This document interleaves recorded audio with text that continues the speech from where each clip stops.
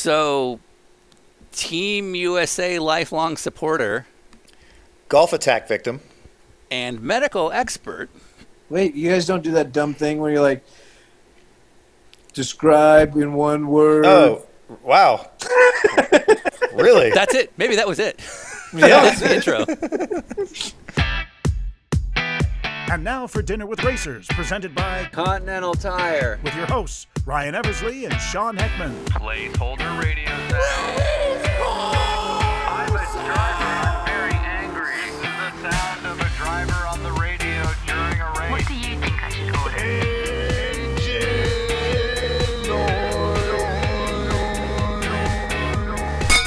And welcome to Dinner with Racers. I'm Sean Heckman. I'm Ryan Eversley. And if you've heard the last few episodes, you already know what this is all about. But obviously, we couldn't continue with the big road trip that we were doing earlier this year. So rather than going to restaurants and meeting up with cool new people, we decided to get on our computers and talk to kind of cool old people. You know, it's been a long time since we started doing this show, so we thought it'd be fun to go and recap some of our favorite guests from the early days, as well as some of the more recent guests who have gone through quite a lot of changes in their career and in their personal life. And so that's why we came up with this idea to do the Zoom podcast, which we said we would never do. And again, just explain to people on the internet who have a lot of opinions on how we should run our show. The reason we don't normally do these is because you do lose a lot of the things that we both think make our show fun. The fact that we can look at each other, look at the guests, and everybody can kind of read each other to really break through and tell some cool stories. You lose that with this sort of remote aspect. Other shows do it, and they do a perfectly fine job. We just don't think it's our style. So we decided we're just going to do a few of these, just kind of see how it goes, give you some catch-ups with some of the old guests that a lot of us know and love, and ring in the new year, and hopefully everything will be back to normal. So today, we met up with who, Ryan? A young and up-and-coming driver 12 years ago named Andy Lally. So, obviously, if you're a fan of our show and listening to these catch-ups, you probably already know Andy's story. He's our very first episode who we met up with in 2015. So 5 years later, we just thought it'd be fun to catch up with him again. If you're a fan of us, you probably already know Andy's story. But if you need to know more, go back and listen to episode 1, and you'll learn anything you need to know.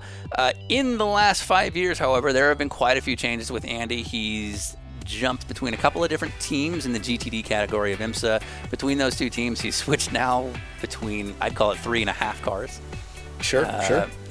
And also done some NASCAR road racing, and it's Andy and it's us, and all three of us are pretty close friends off the track and away from the podcast, so we all have a lot of stories behind the scenes as it is. You know, Andy's off-track exploits include several different sports like skateboarding and Brazilian Jiu-Jitsu, and we talked a lot about some of the injuries that he sustained from being a 45-year-old man trying to compete with the younger generation coming up for those different sports.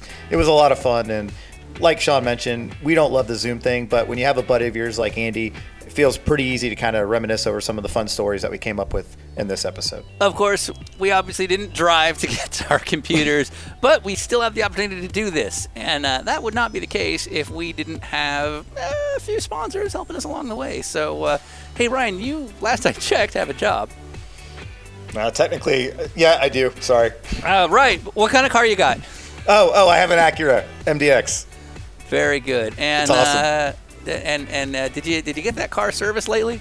I did. I went and I got me some Valvoline, and it's running like a dream. And of course, none of this would be possible. The people you absolutely need to go on them social digitals and thank would be none other than our primary sponsors, the ones who were there on day one when we met with Andy Lally the first time. Ryan, The Thing, Continental Tire, Cross Contact, LX, Torn Meniscus, Andy Lally. All right, we're going to start in 5, 4, 3, 2. Just give me your 1, 2, 3 again. 1, 2, 3, 4, 5. No love? Damn it. What the f***? Sounds better. Yeah. Yeah, I mean, but you guys just, there's like zero volume on you. I wonder if it's echo deadening. Is this a speaker? No, it's not echo. You're clear as day. It's just super low, like as if you're. Oh, wait a minute. Yeah, it could Am I be an idiot? deadening the echo. Hello, testing 1, 2. Yeah, 1 sec. This should be the show. It's just not on speaker. I am recording. And it's not going through There we your. go. I got you. Okay. Oh yeah, much better. Better? Yeah. I got you loud and clear now. All right. Well, Continental's got the check. All right, thanks for coming, bud. Okay, now it sounds horrible because you're a million miles away. Is it going to kill you to sit up there like that? He's No, using no, this- Oh, nice. I'm great. I'll get back to where I was. I was just trying to get a different spot for my leg, but we're good. I hear you. So the way microphones work is Yeah. better. Yeah, we're good. All right. Sorry, I wanted to get my leg over there to prop it up a different way because I know if I sit like this for a while, but we're good. I fixed it. Okay. Is your computer on some piece of cloth right now? Yeah, my phone is Your phone. That's why I propped it up. Okay, because it's rubbing on something. Okay. Then give me one more second. Off.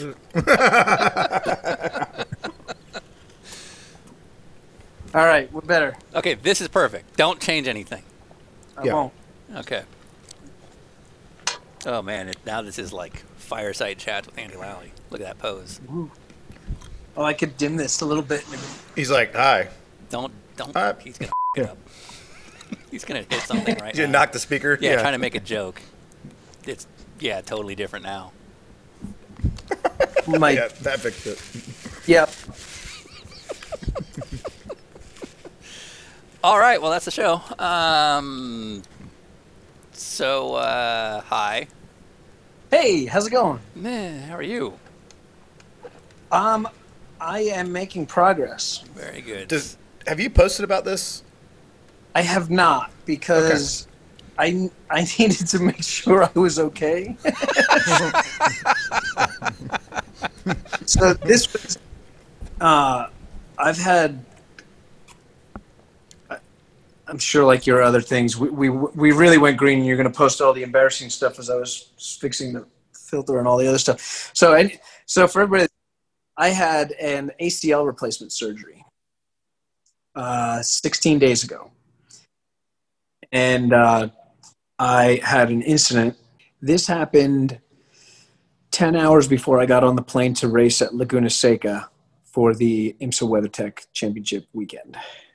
So that would be October, and I had my skateboard all packed and my gear, and I was supposed to go skate with a buddy out there, and I had to unpack all that junk and limp my way to the airport, and just munched on a bunch of Advil that weekend for the race, and it was actually no problem, and I actually ended up, funny enough, that was my first fastest lap of the season. First, for fastest average lap time of the season. So I'm just going to make Advil a kind of a thing now, I guess.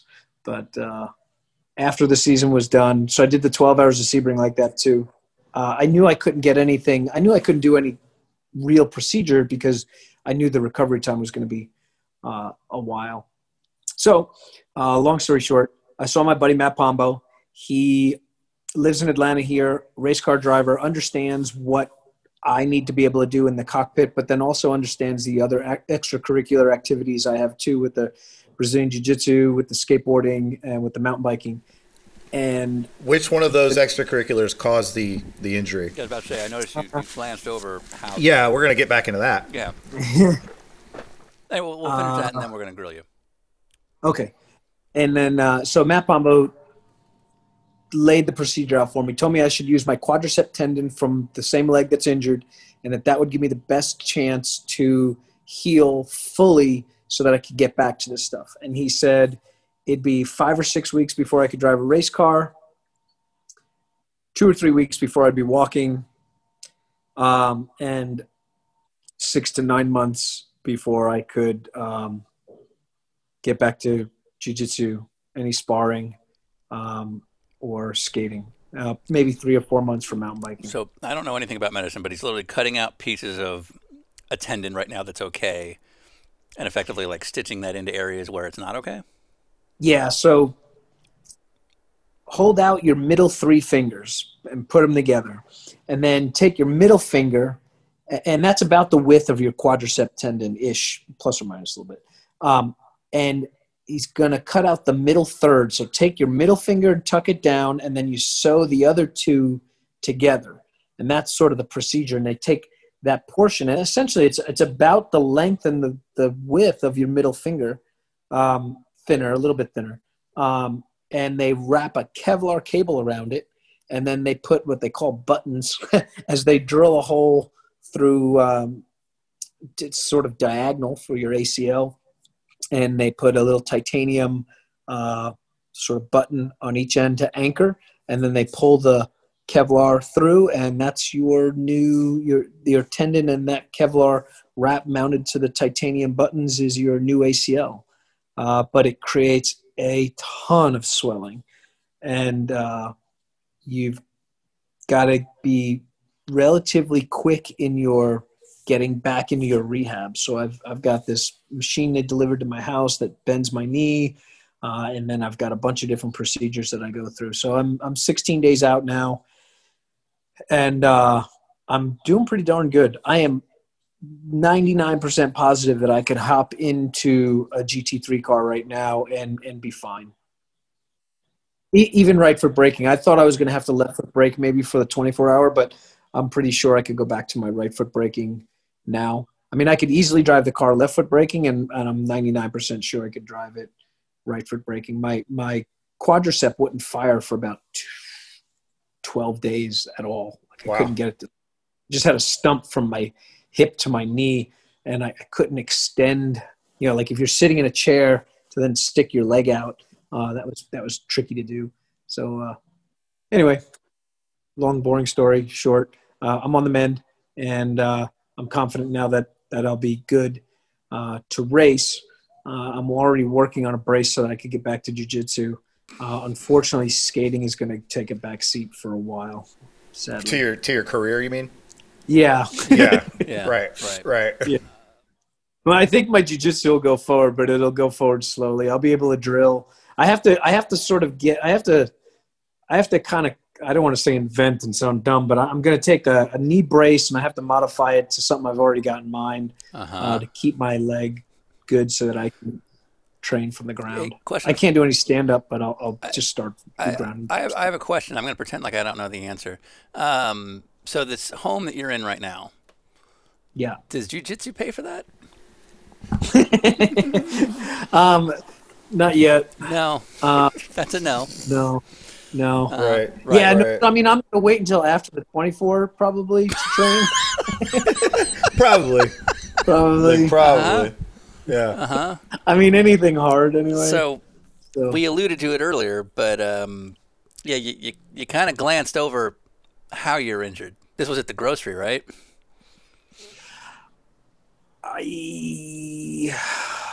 So you can cut here for a second. Okay.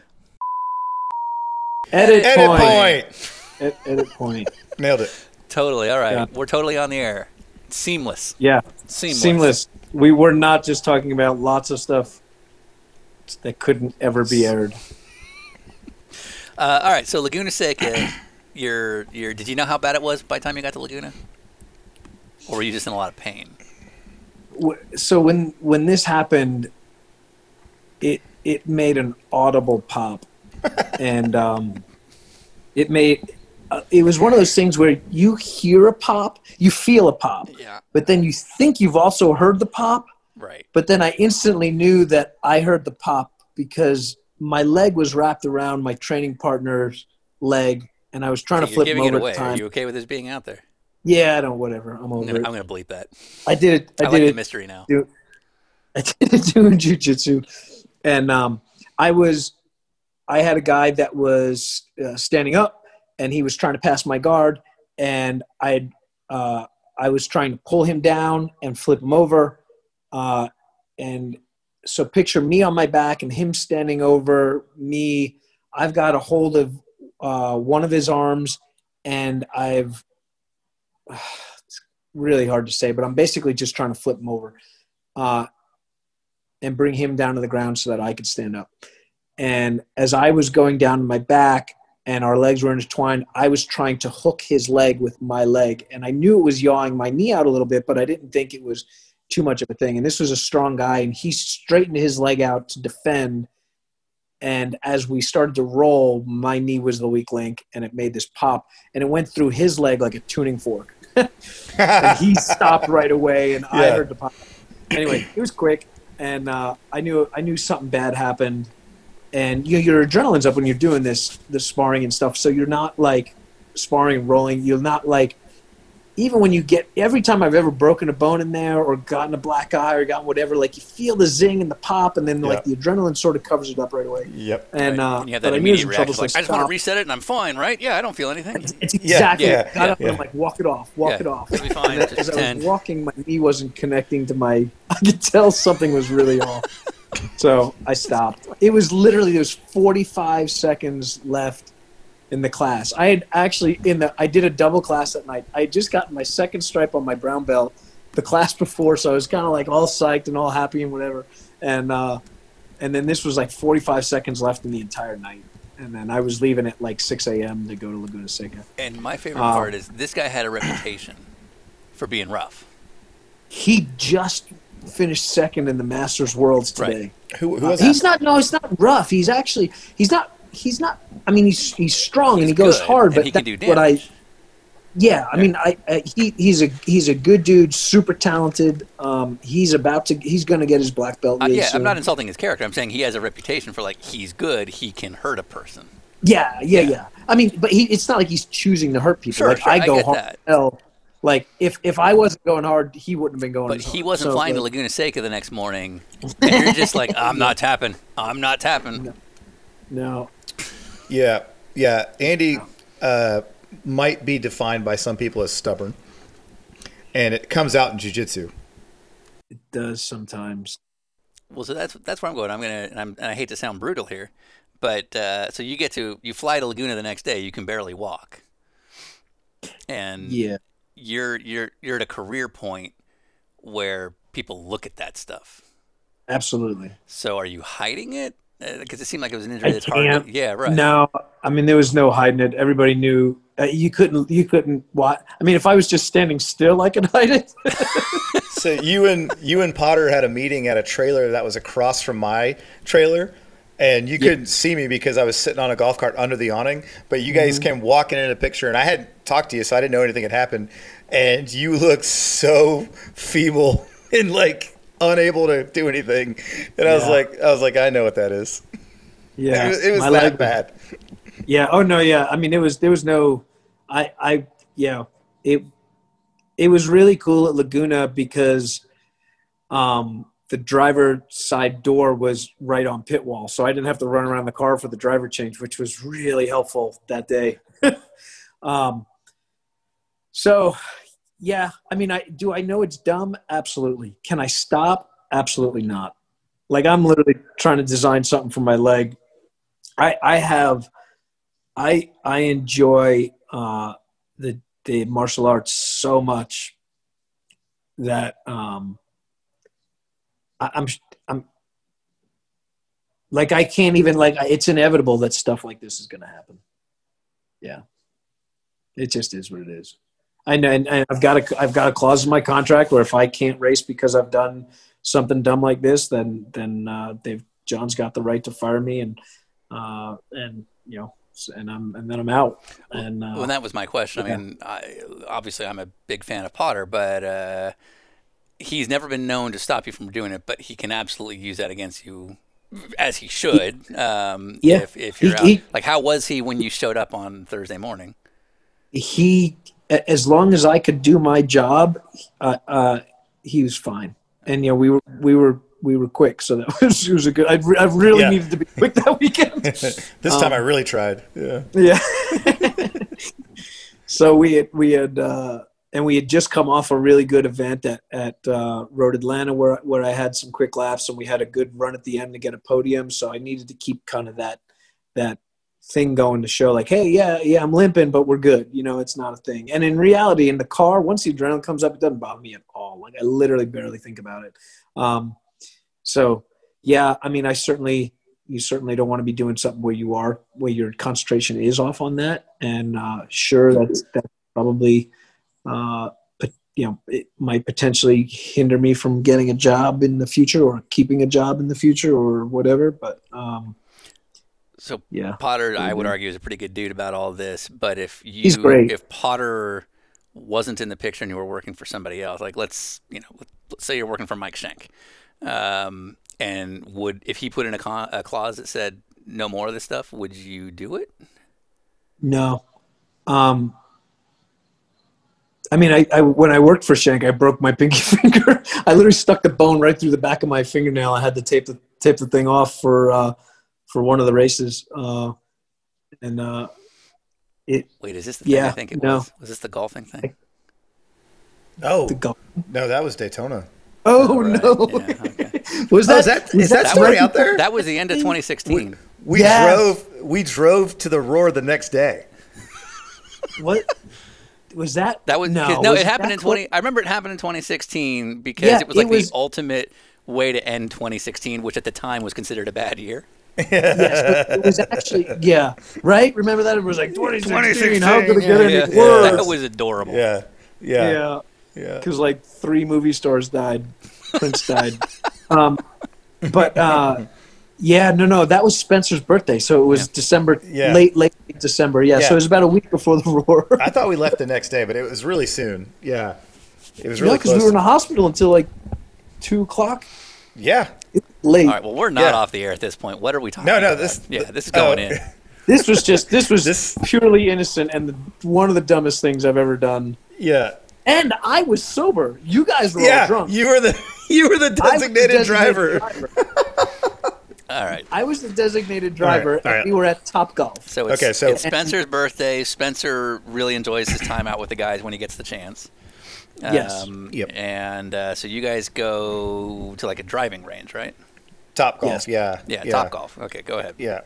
And so it's Sean Rahal, Pumpelly, Lally, and I. And Lally's not like a big drinker anyway, so he's like, you guys, have a couple beers, and I'll drive us there and back and all that. So we load up in the truck, we go over there, and we were there for like 2-3 hours, right? I mean, it was a while. Yeah. And we get to the end where, like, because Sean, have you ever been to Topgolf? No, not my thing. So you basically like book it for like a couple hours, and the time runs out, and you have the option to like extend or whatever. And they were closing, so the option wasn't there to extend anymore. So there's like 6 minutes left, and so like the idiots that we are, it's like speed round. And so the way you get the ball to come out of the machine is you wave your club head across it, and it like a ball pops triggers out from underneath. It rolls out. It rolls out of this like side dispenser, kind of close to the tee. So it'd be like a bowling alley if you were able to trigger the new ball coming. Exactly right, and it's important to the story. So basically, it's a speed round, and the ball only comes out like so quickly. So Lally's kneeling behind the little like machine, and he's waving his hand in front of it as fast as he can to get the ball to come out. And it still takes like a couple seconds each time. So he's grabbing them and storing them on the side, so we can just like hit 10 of these things as fast as possible because the clock's running down when the machine won't give you any more balls. And so he's waving his hand, and one finally gets away, and Spence was about to swing. Oh, wait. Yes. So the other part is, as it rolls down, I'm blocking it from rolling into Spencer's thing. Right. And then I put it onto a tee really quickly, and then Spence hits it as fast as he can. Right. And so he's waiting for this to happen. Yeah. Right. Yeah. And one gets away from you as you're putting the thing down. So you go to grab the one that's rogue right as Spencer's swinging the club. And, of course, it's a driver. And the noise was like the worst sound you've ever heard. Into his hand. A golf club hitting Lally square right in the fist. Like right into it. I reached my hand out to a ball that got away right in front of the ball that I had just put on the tee that Spence wasted is swinging as hard as he can in the speed round. And I pretty much put my hand in. I didn't pretty much. I put my hand right in front of a golf ball on a tee before someone drove it. And that was one of the worst flashes of pain I've ever had in my entire life. So Lally does the same thing I guarantee you did with the knee at jiu-jitsu. You went, I'm all right. You like grab your hand, you curl it into your stomach, and you stand and you turn and you start to walk away and you collapse. Like your knees give out and you're like, we got to go right now to the hospital. And we're still like, can't believe what we just saw. And you were like curling your hand and walking away. And we're like, well, that's done. We have to leave now. And as we're walking, you're like, we're going to the hospital right now. And we're like, okay. And then we get outside of the truck and you like turn to us and you're like, I'm the designated driver. I was so mad at that You're point. so pissed. They're all standing there. Two of them snuck their beers out. And I'm like, okay. There's Yeah. 6 of us So going it's to the like, hospital in my truck. Let's watch you drive yourself to the ER, Exactly. and we'll be the peanut gallery the whole way. Yeah. So we go to the first hospital. It's like right downtown, and Right the in the wait, city. yeah, the wait is like astronomical. Like there was gunshot wounds. It's like gunshot wounds. Yeah. It's the middle of a part of Atlanta. Yeah. And it's gunshot wounds and all sorts of craziness. yeah, and his hand is like purple at this point, and like look, it just looks deformed, and it had blood blisters like all over it. Remember, it looked so disgusting. And we're standing there like, hi, this hand's like turned into a claw. And they're like, yeah, that guy's bleeding, you know, it's like out of his chest from getting shot. So we did the math and we're like, we got to go to another hospital. So we drive all the way to Decatur. Emory, yeah. Yeah, we go to the Emory in Decatur, which is like half an hour away basically when it's all said and done. And we drive in there. There's no one there. It's a quiet little area. And we walk in, and there's like these 2 night shift nurses because it's like what, like midnight, 1 o'clock by this point. At least, yeah. Yeah, and they were the exact opposite of everybody at the other hospital. They loved 3 or 4 drunk guys coming in with a busted up hand, and so they're like taking photos with us. And we go into the room, and we're using like the scanners, like all the things you want to do at a hospital, but you know you shouldn't do. And they were like, yeah, use the scanner, take the photo with that. You know, it was awesome. But you got an X-ray, no broken bones, and then Spencer was really down on himself that he's not strong enough to actually break your hand with a golf club. He's like, can't believe I didn't even break That's it. how I almost missed the first 24 hours of Daytona with Acura. Right. Well, about to say, and this is your days out from your basically debut with a new team and a new manufacturing, a factory program. Yeah. Yeah. Yeah. Yeah. Top Yeah, rope. so I do. I mean, I'm not trying to argue. I make poor decisions when it comes to the longevity potential of my career, but I can't stop. Should we go into the pass along? Yeah, let's just get that out of the way. Yeah. So this whole episode is just gonna be me talking about dumb stuff that Yeah. I've injured myself with. Yeah. What else you got? Keep going. I don't know. I was probably supposed to think of a pass along question, wasn't I? No. Oh, no. Your email this morning was so on brand. Yeah. My what? Your email this morning was so on brand because we may or may not have had a side bet. Yeah. And actually, it might change, but we're going to go ahead and do it the way we think it should go. So last night, or was it 2 nights ago? 2 nights ago. Yeah. Yeah, we did this exact same thing with your old boss, Michael Schenk. Oh, cool. And his question. He had two questions. For some reason, none of you idiots can add when we say or count when we say one question. But the NASCAR period of your career, did you ever get to test any top line equipment to A to B it? Unfortunately, no. And I don't want to take away from any of the teams I've driven for. If you trying to take a guess at what the definition of top line is, but like actually, yeah, I did. I forgot. Yeah. So, the year Brendan Gaughan won at Road America, he asked me to come up to VIR, and I did a quick shakedown with an RCR car there, and we ran the short course, which is crazy because a lot of the NASCAR guys like to run the short course, apparently because they don't want to do like 210 going down into the back straight. And VIR is an awesome track, but a stock car in the short course is you could actually make that a race, but you'd need to modify the short course because the short courses go in that direction is a weird way. Anyway, long story short, I got to do probably 10 laps in an RCR car at VIR. I didn't get to do it on timesheets or anything like that to see where I would, queue up to the field or anything like that. But it was cool. I got to do. It was probably like 20 laps. It was probably like 4 or 5 lap runs. Just we back to back some brakes and some shocks, and I did just some basic setup stuff and feedback stuff with them before Brendan got in. So it was cool. It was really neat.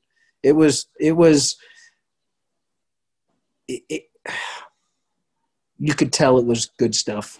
I couldn't put a number on, the speed, how much faster, slower, or whatever. But that's the nicest stuff I've ever driven. Well, and I kind of wanted to reverse that question a little bit, because when you actually did your proper episode with us in 2015, one of the stories you talked about, we actually cut out. And I wanted to leave it in, but we just, we were trying to keep these a certain time zone. But so much good stuff. You, there was no baseline where you got to put yourself in a better car, but there was a similar deal where your car was driven by another driver. And we left that story out of your 2015 story, but I feel like that story needs to be told just because of the performance. For sure. Oh, yeah. So it happened twice. It happened with Crafton and it happened with Reagan. Which one are you guys talking about? The David Reagan, yeah. Texas. Okay, a Charlotte thing? Yeah. Yeah. And nothing against David. He did it. He was being very cool, because it's annoying to hop out of your car. He's driving the number 6 Roush car Right. At Charlotte. And we had bought a chassis from Roush. We bought 3 chassis from Roush. We bought This one was a the Biffle 2011 TRG season. This was yes. And one was a Biffle car, one was an Edwards car, one was a Kenseth car. They came all totally different. Yeah. And then, I was under the impression that we were on some Roush, we were on some like information sharing thing. Yeah, and basically we just bought 3 chassis and they all had the pickup points cut out of them. So we went down. We literally brought the chassis down to Hodgkins, Right. down the road. The guy that does some like truck chassis and stuff. And we're like, I don't know, just put some basic pickup points in it. Right. Yeah. You basically bought tubing. Yeah, right. We basically bought tubing. Yeah, roll cages. That's cool. Yeah. Yeah. That's literally what we bought, because there was nothing. There was nothing about Roush about that, right? Go on. Yeah. But it was in a press release that basically then says Andy Lally can't drive Roush equipment is what that reads as. Right. Yeah. Yeah. So we didn't have engineers. We didn't have anything. I had a crew chief, old school dude, Doug Reichert, awesome guy, but he's taken a knife to a gunfight. He doesn't have an engineer to rely on. He doesn't have 7 engineers to rely on. Mid-season, we hired an engineer. This was right at or around that point. Actually, it might have been right as we hired the engineer, because the engineer was pretty much telling us that his setups were going to be amazing and this, that, and the other thing. And I'm driving it, and I'm going, it won't turn. It will not turn through the middle of 3 and 4. And like, you just got to drive it in there. I'm like, if I drive it in there, I'm going to just go right up the track and in the wall. Yeah. And they're like, David Reagan could do this. And I'm like, could you go get David Reagan? Yeah. And he's a little taller than I am. So, but he was able to squeeze in the seat, and they stickered him up and put him out there. And he did 1 3/4 laps, and he drove it into 3 on the out lap, and it drifted all the way up to the top lane. And then and I've got my radio on. I'm standing on the hauler watching this. And he comes through the next time, and he drives it into 3 the way he drives his 6 car in there, and all the way up to the dust, and just misses the wall. And he literally just gets on the brakes and pulls it right into the lane. And he's like, "This thing is junk." And so that validated at least a lot of what I don't know why they just weren't. They were. It's like they're like, "Are you sure you're turning left?" I don't know what. Right. I don't know what the deal was. Right. But, if I recall correctly, the lap he did wasn't any faster than the lap you had done. No, and again, I want to keep saying it, because it's not like you were better than David Reagan. Let's just talk about it. No, and it's hard to hop in a strange car, especially if it's not good. and throw down a lap. But no, I mean, I can't expect them to get into my car and then in an out lap be as good. So I'm sure he could have driven it just as fast. But yeah, I mean, they just thought he was going to hop in and in 2 laps go half a second Right. faster. They were just trying to make their case Try to that get it me wasn't fired. them. Yeah. And then, Yeah. if I recall correctly, he got the pole the next day. Man, you recall better than I do. I have Dude, no idea. I was really mad for you. I was really mad for you. Yeah. Yeah, I sort of blocked some of those days out. You're like, thanks for bringing it all up, though. What was Mike's second question? It is. Want to get 2 questions? Yeah. Yeah, he can't count, and we're not going to fault him. Ohio math. Did you ever get to test an IndyCar? No. I did 2 Formula Atlantic races. I did Road America and the Texas Street Circuit. God, what? city was Houston. that? Houston. Yeah. And actually ran top. I was in 5th at Houston, and we broke our alternator belt came off. And then I finished top 10 at Road America. I was running partial Barber Dodge season that year, and Chuck West and Rick Wilson. Rick is one of the original Microsoft guys from back in the day. Was funding like a young driver thing where they were giving a bunch of guys a shot. So that's the highest up on the open wheel side I went. This was when the Atlantic Series was huge. I mean, almost every name that's around our age came out of that series. Yeah, like when I was 5th at Houston, the top 5 was Andrew Borden, Buddy Rice, Dan Weldon. I had just passed Hoover Orsi, who won the championship the next year for 5th, but then it was like Rutledge. David the only Rutledge. other guy known named Rutledge. David Rutledge? David Yeah, Rutledge, you're not right. Rutledge. Wood. David Rutledge. Rocky Moran was in it back then. There was some good guy. Was Lazaro still in it? No. He just stopped a year it was ago, cool. so- And then the other highest horsepower open wheel car I've ever driven was I got to drive Nelson Piquet's 1990 Benetton at Moroso Motorsports Park in an SCCA open lapping day for a buddy of mine named Howard Katz, who lives in New York City. They were having overheating issues, and he had me go down to Moroso, which is what's it called now? West Palm. It's Palm Beach Raceway Yeah. now. But when it was Moroso, it was rough. So I put a donut on a Spec Racer Ford. It was, but that car was Somebody. awesome. That was absolutely amazing. And I drove that in 2000 or 2001. So the car at the time was 10 years old. It was, to me, that was that, and it was an H pattern, like an old rinky-dink, like, the detent to get in reverse was like kind of sloppy, and you'd be like first, second, and you're like, please go to third, not first, and then you end and reach, and it was funky. So that's the extent of my open wheel career. My open wheel career ended in 2000, basically at the same time that I got my last big open wheel race was at Road America, which was Atlantics in 2000, and like a month later was the 6-hour race that was the Grand Am race there, and I got a last-minute ride in a Prototype 2, an LMP2 or SRP, whatever the heck it was called back then. And that opened up some doors to then go full-time with Archangel in 2001, and we won the 24-hour right off the bat, and that kind of solidified me in sports car racing for a while. 20 years. I just have to add one thing. We have to find the guy that was driving that Spec Racer Ford that you hit in a lapping day with a Formula One car. Like, tell me that. I didn't really hit him. It was really, he was just turning in, and I was squeezing into the In corner. an irreplaceable But F1 car. I remember him coming over. He's like, I didn't even see you. I was just waiting. Thankfully, Howard wasn't there to see the Avon scrubbed off the tire wall. Right.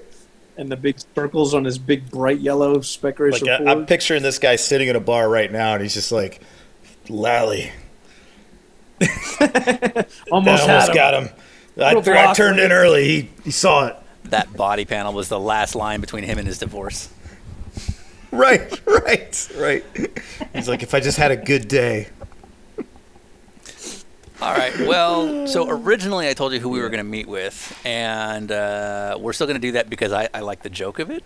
But it's probably going to change. So Ryan and I were trying to start a side bet with each other, but neither of us would take the bet. Our next recording was originally scheduled to be Zach Veach. Right. Now here's my forget Zach for a second. What forms of racing do you pay attention to, Andy? I was literally going to just say monster trucks to make fun, but I actually haven't even watched that for a while. I watch NASCAR. I watch the Xfinity Series and I watch the Cup Series, and sometimes I watch some truck races. So when you received a note from us kind of prepping you on today's call, what was your response to the, hey, your pass-along question is going to be Zach Veach? Oh, man, you're going to do this to me? I don't like the kid or anything like that. I just don't. I don't. We're not saying it. Like yeah. Sorry, Zach. Yeah. So you didn't know who Zach Veach was. I mean, so if He's you, like, who's Zach Veach? I'm sure if I sat there for a minute, like I would have figured it out. So that's a no. I mean, I couldn't pull him out of a lineup or anything. The name sounded familiar. I just don't watch. I don't watch a lot of open wheel racing at all. You know, honestly. So to be totally honest, I clued into like 2 or 3 races this year for IndyCar because I was rooting for Shank, and I love that story because I know he wants it so bad, and I know he's been working so hard at trying to get that up there. And so if I follow them on social, and if their guy. We're leaving you out to hang on this one. What's his It's name? the number 60 car. Yeah, come on. Then I tune in and I watch. You're thinking of Jake, right? He's like, What's I think his it's Jake. Jake. State Farm? No, his name is Jake. Is it really? No. Jake Humphreys. Shut up. Yeah. It's not Jake Humphreys. Anyway, It's Jake's. no, it's not. It's not even Jake. Is it? I don't know. You don't even know. I watched the 60 car. Anyway, His name is Harvey Jesus Jakey. Christ. Jake Harvey. You're right. Okay, it is Jake. Jack. It's Jack Harvey. I remember now. Big Mike Shank fan, huh? I'm a Shank fan. I knew the number of the car. I follow them on social media too. Anyway, I don't watch a lot of that. Sure. Yeah, but I've been rooting Harvey on, and I've been rooting Shank on, and it's cool to see that. But I don't know. I sort of turned away from the open wheel stuff a while ago. I got a little bit for more than one reason, all over the board. Just wasn't it. Plus, and then just bandwidth. I don't have a lot as it is, and it's some of it. Most of it doesn't involve auto racing, so I don't even watch my own races after the races. I haven't recorded a single race of mine in a couple of years. So I'm about to say, I don't look at that as abnormal. Do most racers go back and watch? If you have a good race, maybe you want to go see the highlights to see. Like I used to do that. Sure. I would record them, and if I had a good race, I would go back and I'd look at the highlights. See if I got any good airtime on this pass or whatever. And I haven't done that in a while. And in reality, I just. It's not that it's not interesting. It's just that I've got X amount of bandwidth, and I'm usually spending it outside Well, if playing. you're at a point where you're not going to learn from it per se. Right. And honestly, if I'm home and I have free time, I'm either skating or I'm fighting. It's one of those things. I'm not sitting down in front of it. This is doing this rehab and being stuck in my living room doing these exercises and on this machine is the most TV I've ever watched. And it's never on a sports channel. I'm sitting watching the stock market and playing on and just learning what I can. If I'm watching TV, it's usually to learn or laugh. So I'm watching either like Big Mouth or other comedies on Netflix, or I'm watching financial channels. Or Dinner with Racers on Amazon Prime, available now. Or the Brickyard Empire was awesome. I actually really didn't think I was going to like that. Because I don't like the beginning story with what's his face. I didn't like that. that wasn't intriguing to me, but you wound it into the story of Indy and made it really cool. And it like literally 5 minutes in, I'm like, I don't know about this one. And I watched for another 5 minutes and then I was hooked. And then all of a sudden it was over because it went so fast. But that was great. That was definitely a different outcome than I thought it was going to be. And the behind the scenes stuff with the family, and then the car at the Brickyard was really cool. Umbrella Jake was his name. What? Nothing. Oh, another Jake. Yeah. The umbrella at the end of the bar. Was it really Umbrella Jake? No. What was his nickname? It was the Umbrella something, Mike. right? Mike, yeah. Umbrella Mike. Yeah. All right, so if you're going to have a question for Zach Veach, Who you've never heard you've of. never heard of, what would it be? I haven't never heard of him. I just don't remember anything about any of the open wheel stuff. My question for Mr. Veach would be, I did hear recently that he tested a GTD car at Daytona, and it would be cool if he was making the transition from open wheel. What was the trickiest thing to get used to jumping from a lightweight, high grip, low CG race car to the GTD car? So things have changed since we told you that. It's now looking like we will probably hook up with Ricky Taylor tomorrow. Oh. And remember, these are catch-ups. Yeah. So, like, same year that we did with you in 2015, we did with Ricky and Jordan. Mm-hmm. So the objective here is to look at, okay, what's changed for Ricky, if you think about the last 5 years, has been a lot. Am I supposed to ask Ricky a question now? So, any question you want of Ricky Taylor. My question for Ricky would be, leaving WTR, which is obviously a super high-level team, and runs a very clean, very professional operation, but then going to the most prestigious and probably most professionally run auto racing operation in the history of auto racing operations.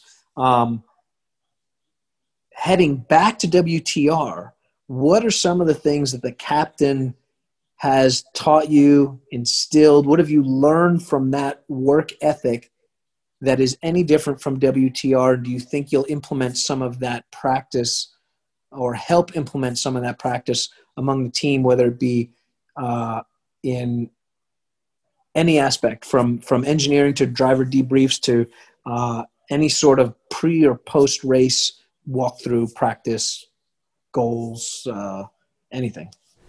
So you and I obviously have a history based around a certain race team, Archangel Motorsports. That's how we met. And one of the things we've been trying to do with this series of episodes is kind of do like a recap, a look back. And you have this really cool full circle story to be rejoining Mike Johnson and Archangel Motorsports. I do. And this is pretty neat. And so my first full-time team in professional sports car racing at this level was Archangel Motorsports in 2001. And I ran the full season in Grand Am, the Grand Am Rolex Series, with my first race that season being the 2001 24 Hours of Daytona. That was only going to be my second ever Grand Am Rolex Series race. And I'd done one race at Road America the year before with a different team. But we took the number 21 and we won the 24 Hours of Daytona that year. And then with that number 21, we won the championship as well. And then 20 years later in 2021 is going to be the first time that I reunite with Archangel Motorsports and Mike Johnson for an attempted full season run again. And we've been buddies. I was his best man at his wedding. He really helped me a lot in that 2001 season. He really hustled to find sponsorship, to find teammates for me, to find all sorts of stuff. Just did a ton to help deliver that championship for me. Just to kind of set up the background on Mike a little bit, because Archangel and Mike are kind of the same thing. They are. In terms of the brand and the name. So Mike comes from a racing family. His dad, Duke, big-time lover of motorsports and cars in general, correct? That transferred over to Mike. Mike himself was a driver, did some European racing, was on a reality show doing it, all that kind of stuff back in the 90s. And so between driving and then getting more into the team management role, Mike, his name has come up a lot on our podcast, but he is just a general fixture of the sports car scene for the last couple of decades, between his role as team manager in some teams, driving, recruitment, whatever it is. And he is the smartest guy in any room if you ask him. Absolutely. And most of the time he's right. He's a very intelligent guy. He is among, man, I don't want to offend anybody because I'm going to leave a couple guys out here, but there are some traits that you need to have in order to be a really good top-notch team owner. Like narcissism. That's probably in there unintentionally, but but funny enough, like OCD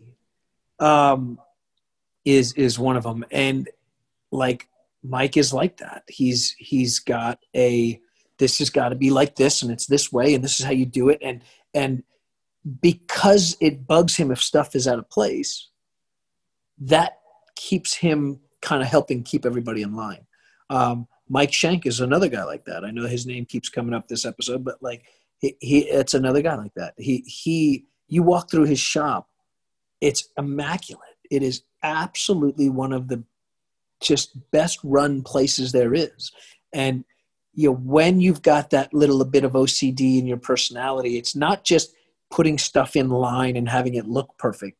It's having your guys do something a very specific way. And there's definitely a regimented practice needed to rinse and repeat all of these procedures over and over and over again and not get them wrong. And when it bugs you so much when it's not right, it helps instill that into everybody else that, man, this is the way we've got to do it. So I'm very much this year looking forward to seeing what Mike has evolved into as a team owner. I stayed friends with him and talk to him all the time, but haven't directly worked with him. What I was going to say is where I was trying to go was exactly that. Was your relationship with Mike is, I would argue, he's one of your closest friends in the paddock. Yeah.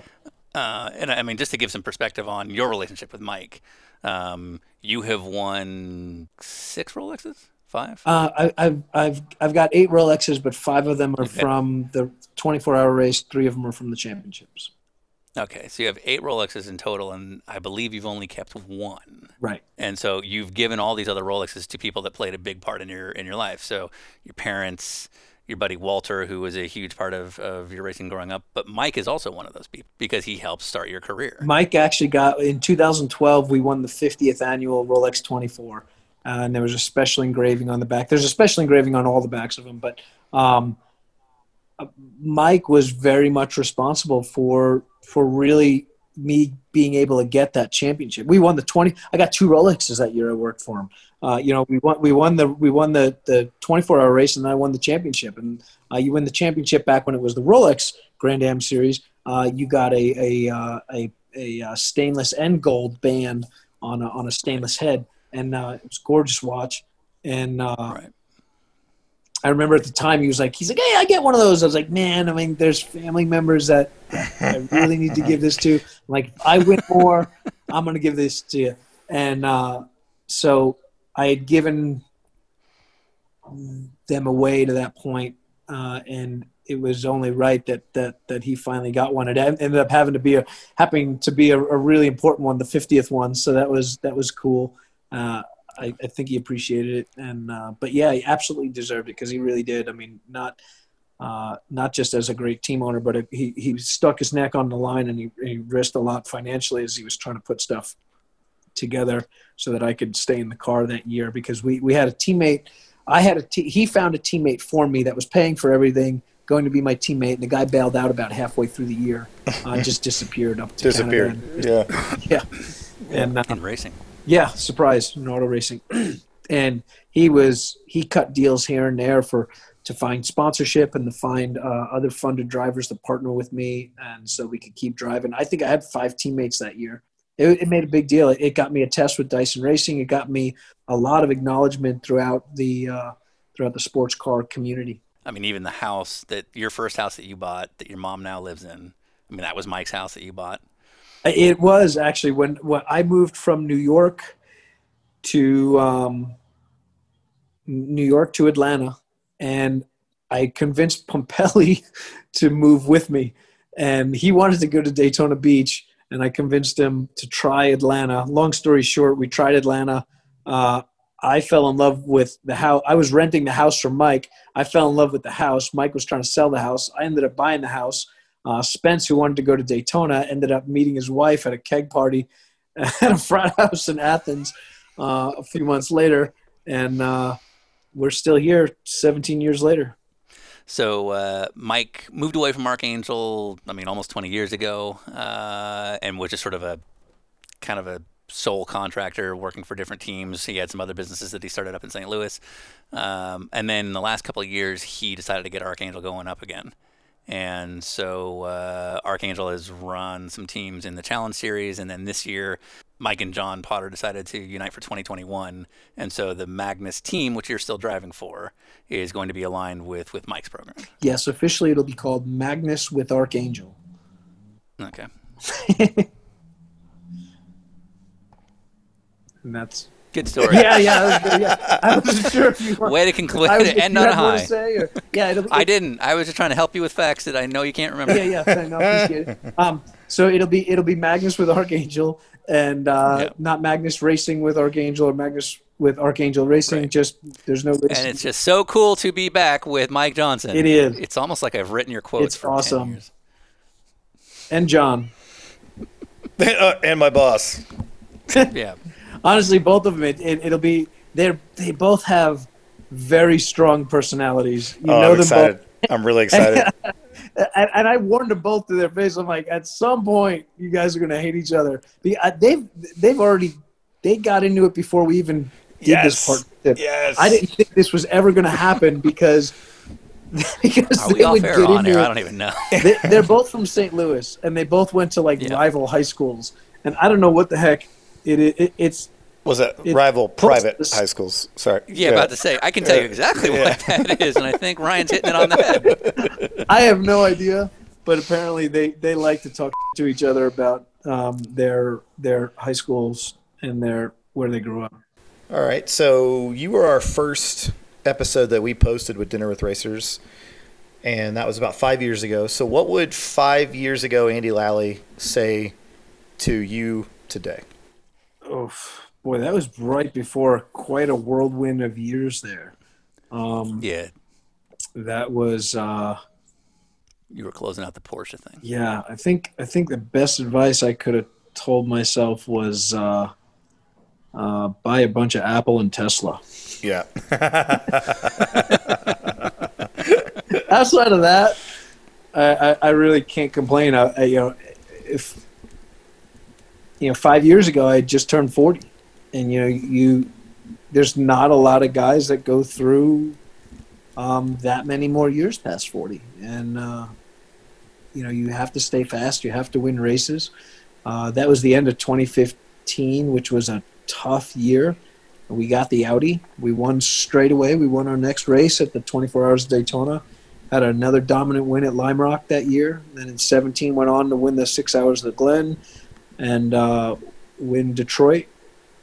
And everything else has sucked after that. But we've had some close. We've had a podium at the 12 Hours of Sebring, a podium at the 24 Hours of at the 24 Hours of Daytona.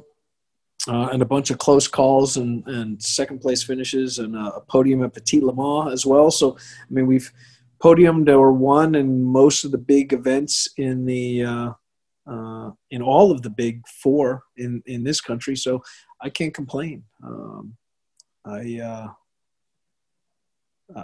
pretty fortunate to still have a pretty solid career in car racing, and that's both being able to be a full-time IMSA WeatherTech driver as well as a part-time NASCAR guy. So you're running with Magnus again with Archangel, as we just discussed, and you're running the Acura NSX. That's all been announced. But there's also more road course races on the NASCAR schedule in 2021 than I think there's ever been.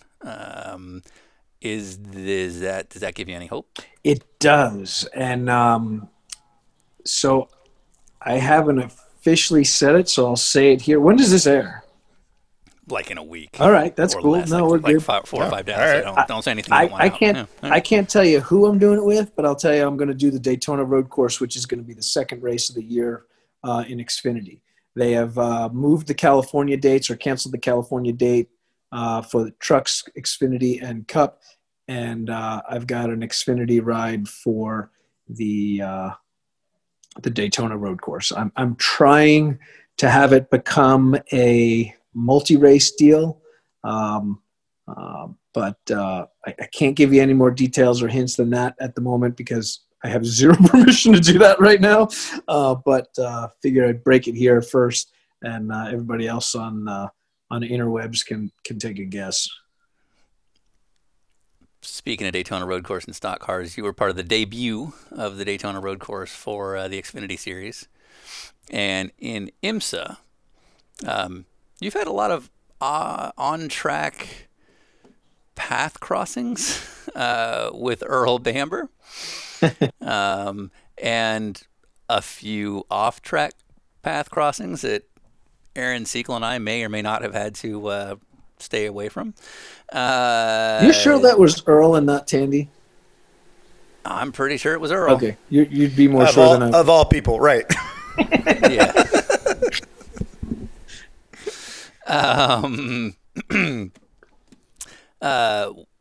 When you and Earl were in the same class for a change in the Xfinity cars, and he was behind you, was there any satisfaction in that? I mean, I never take satisfaction in seeing people crashing, but we had a good scrap on track, and it was cool. We after a restart, a couple laps in or something like that, it was so great. Again, this is his first stock car race, and these are. I mean, I know he's a factory Porsche guy, and he's won races all over the planet and stuff like that, but these are not easy cars to drive. And I could tell that he was struggling a little bit with braking, so it was I picked a place that was going to be the hardest to struggle in the braking. We had a good challenge, and we had a good crisscross under each other, and I was able to make the pass. So that was pretty cool. But I think he did a great job for his first time in one of these cars. I don't get to do it all the time. I get to do it once or twice a year, and it's a struggle to get into that. But to have it be your first time ever in the car.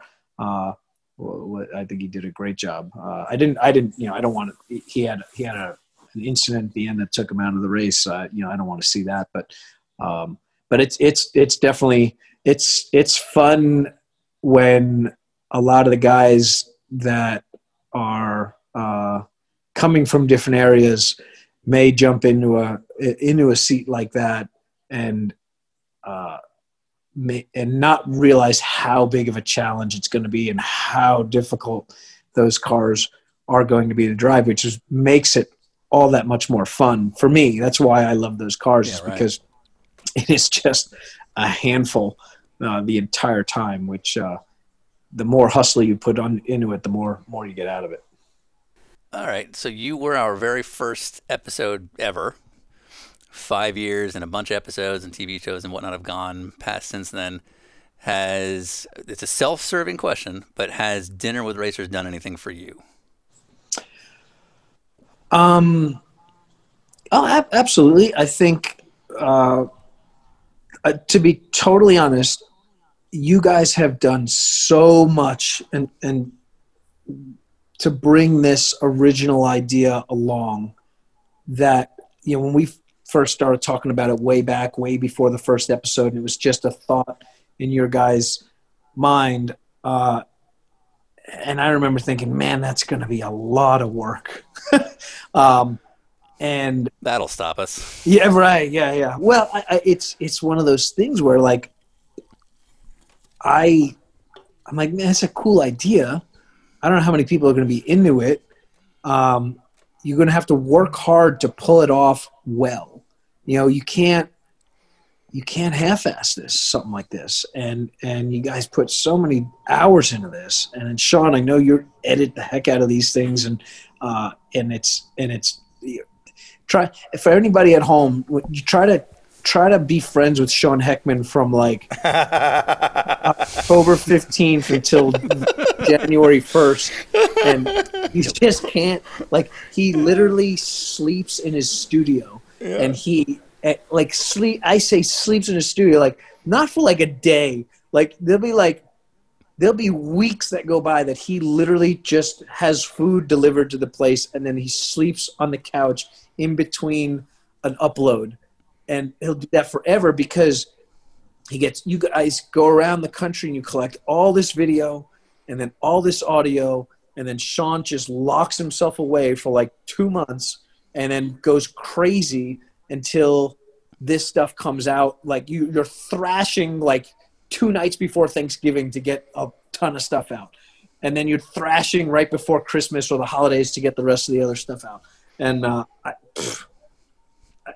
I think Well, I think the thing that impresses me about myself is that I'm really pleasant. Yeah, you're during all that is no. how I'm friendly. Actually, the thing is, Sean isn't not pleasant. He's just sick of everything in the planet, and you're like, man, if I could be in California, I'd bring you food and a hug, like a blanket, and like a slip, like some melatonin into whatever your food was, just so you could go to bed. But you guys have done an amazing job with it, and I couldn't I don't think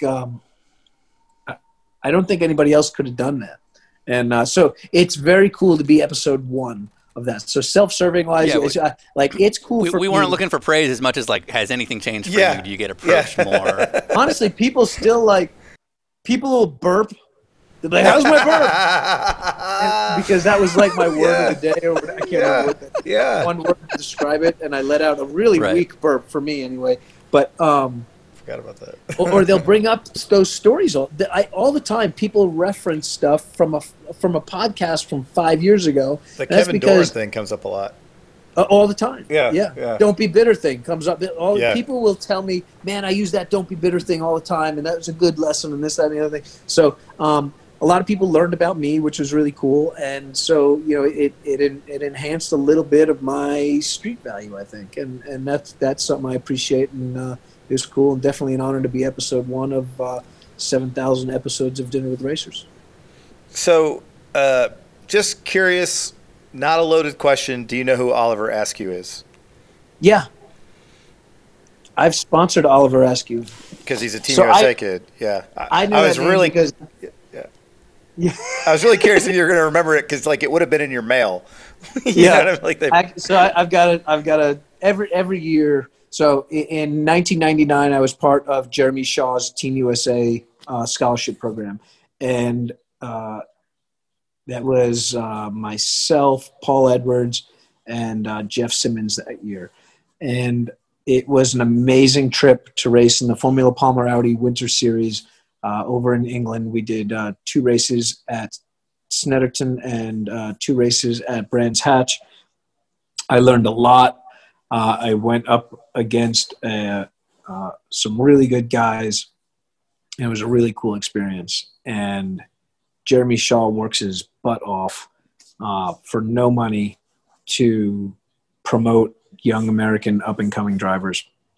And so when I started making a decent enough salary on the sports car side soon after that, and I started making contributions to the cause. So for about the last probably 18 years or so, I've been putting money in every year to the Team USA scholarship program. And at the end of every year, and I did this too, you send a letter or assign something to the people that sponsored the program. And I'm not putting in, I'm not a Ganassi or a Target or a whoever else that is contributing to the program. But I put a little bit of money in, and me and probably, I think AJ's name is always with mine on the car, Dinger, and a few other guys that still, appreciate Jeremy's work and are in a position where they can put a little bit of money in every year. And so I get a signed autograph thing usually every year from those guys. And I have a pretty cool collection of autographs from. little like signed thank yous from like Joseph Newgarden and Yeah, guys I've got. Yeah. I think Newgarden and Daly were in that same year, so I've got a picture Yeah. of the two of them. And that to be they clear, both these are like signed. 17-year-old versions of these kids. Yeah. I've been Yeah. so like literally, I've been putting money in longer than the kid that won it this year is alive. So Right. you're like, for $6 a day, You can feed a Team USA you scholarship. can send a Team USA scholar to England. That's right about $6 a day, actually. Yeah. That's the video. That's the It's just like it's Sarah McLaughlin yeah, music. right. It's like a Like really just zooming in. Yeah, really sad Joseph Yeah. Newgarden sitting on a helmet. Just in the rain, Yeah. yeah. Shivering. Did you know that Oliver Askew is silver? That's ridiculous. Like an IndyCar driver. What is Zach Yeah. Veach going to be? We think he's gold. Oh, okay. I thought he was I silver. think he's gold. Ask you. Wait, how is he? He. Hold on. Yeah, Now I'm confused again. So Zach Veach. Do you need an potentially FIA might be license gold. to race Indy cars? I don't think so. I think that's why they're all silver. You just have to know Stephanie Johansson. There's a video Right, about right. this. Like Santino Ferrucci's but- definitely silver. Are you kidding? Right, but my point is No, like, yeah, for yeah. sure. But my point is like, so if Zach Veach is gold, why is Veach gold but Askew silver? Like, that's the part that I'm very confused by. Like they both could perform. They've both proven they could perform. Pinnacle race car driver in North America. Yeah. All right. Wow. Yep. Maybe Catherine should go back to racing Indy cars and she can get downgraded to silver.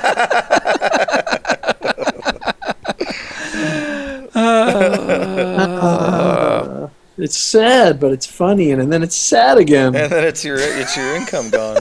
Yeah, it's only your livelihood. That's early retirement. Ryan, what do you think about the topic that's come up several times this year? Speaking of Catherine. Oh yeah, it's on my list.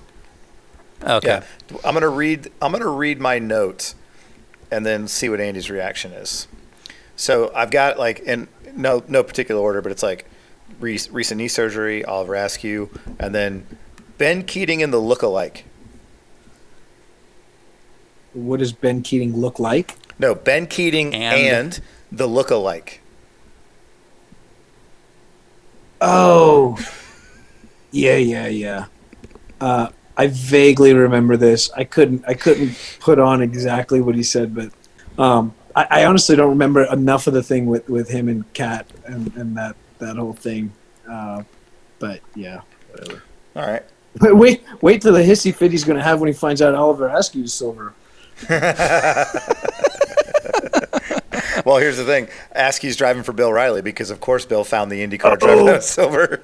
Yeah. Wait, is he in Ben's? No. Is Ben In the LMP3 car. P3. Ben's doing P2 and GT. Oh, right. Yeah. Okay. Do you have to be? Can you be gold in LMP3? I think they get one or something. I think you're allowed one. Like for but it doesn't It's like matter because it's the Askew's same not. rules as GTD, as far as I know. Almost. I think there's a mandatory. Okay, so you can have Oh, you can have a it's a- gold. you can have like John and I could do it if we ever wanted to. Yeah. Copy. Is John bronze? Yeah. Yes. Okay, because you can't have a silver over 30. Right, yeah. Because that makes sense. You can have a bronze or a silver under Yeah. 30. Yeah. So in other words, you can have John Potter or Ben Keating, but you could have sneaky GP2 kid. Right. Yeah, what super silver is under 30 other than Spence? Any kid out of I mean, over European 30 other than GP2 or Yeah. Spencer, Marco, Seafried. Oh yeah.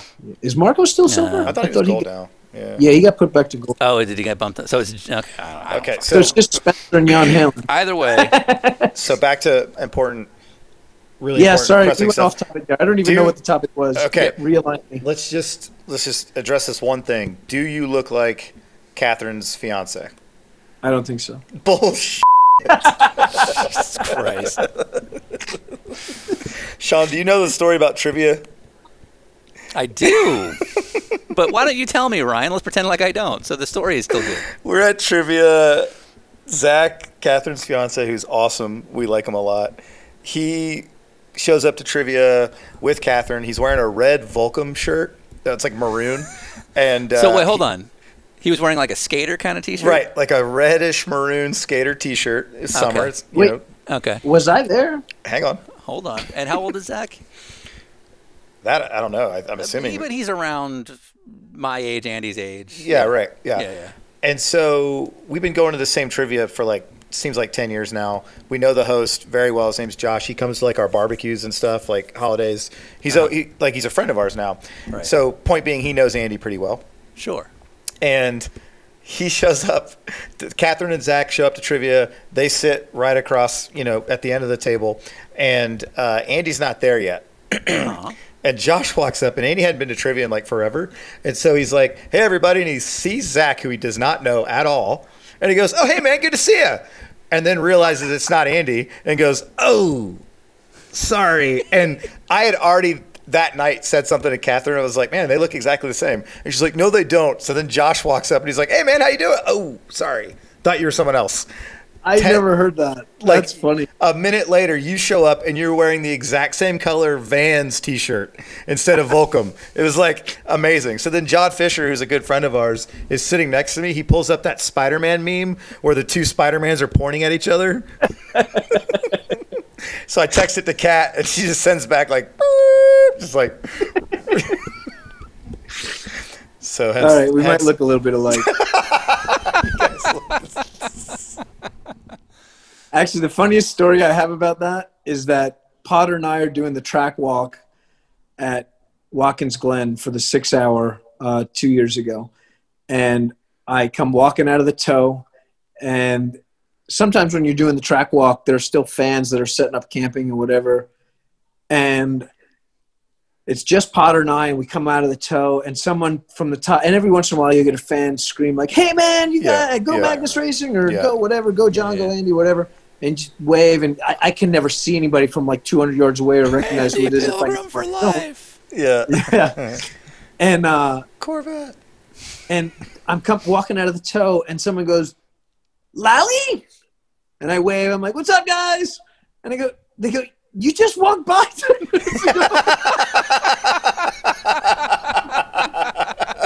And I'm like, was I with Catherine? And they go, yeah, you were with Catherine. And I'm like, that was me.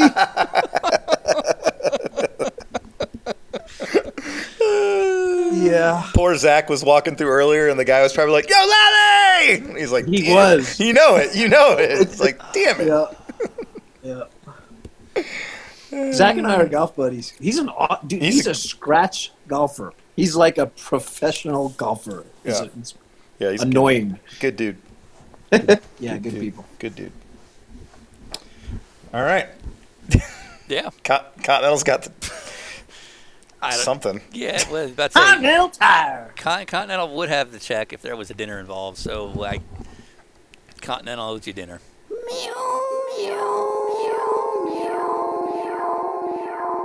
I'm finished. Oh man, yo, I feel like the champion. Oh man, yo, I feel like the champion. Oh man, yo, I feel like the champion. I'm making sure they know me now, And I pray they never forget me. Ain't made it because they let me made a lane and I played the game. I couldn't stay the same, I had to change up. Get my change up before I lost my brain. Belly of the beast, no peace. Think I need a breeze. Somebody pray for me cause my sanity is out of reach. Going insane, I see me taking over the game. Could tell it's up in my brain, but I hear them yelling my name like daylight. And I don't need the limelight. Do it on my own, I do me, I bet I shine bright. On my headlight flow, double red lights go. We just headed to the tippy, whoa.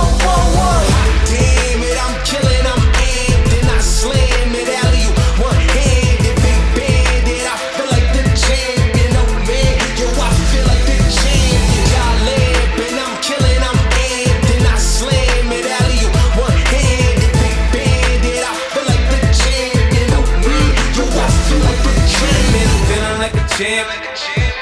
The champions never settle. I need a trophy, a medal to my name. Moving lanes, my foot be on the pedal, get ahead. Movement change, it's only cause I let you, homie. All I know is I ain't got to pretend. She put me in the top 10, how I got it in. Something burning inside like I gotta win. And that's what take to be a champ, I swear you not there. Damn it, I'm killing, I'm amped. And I slam it out.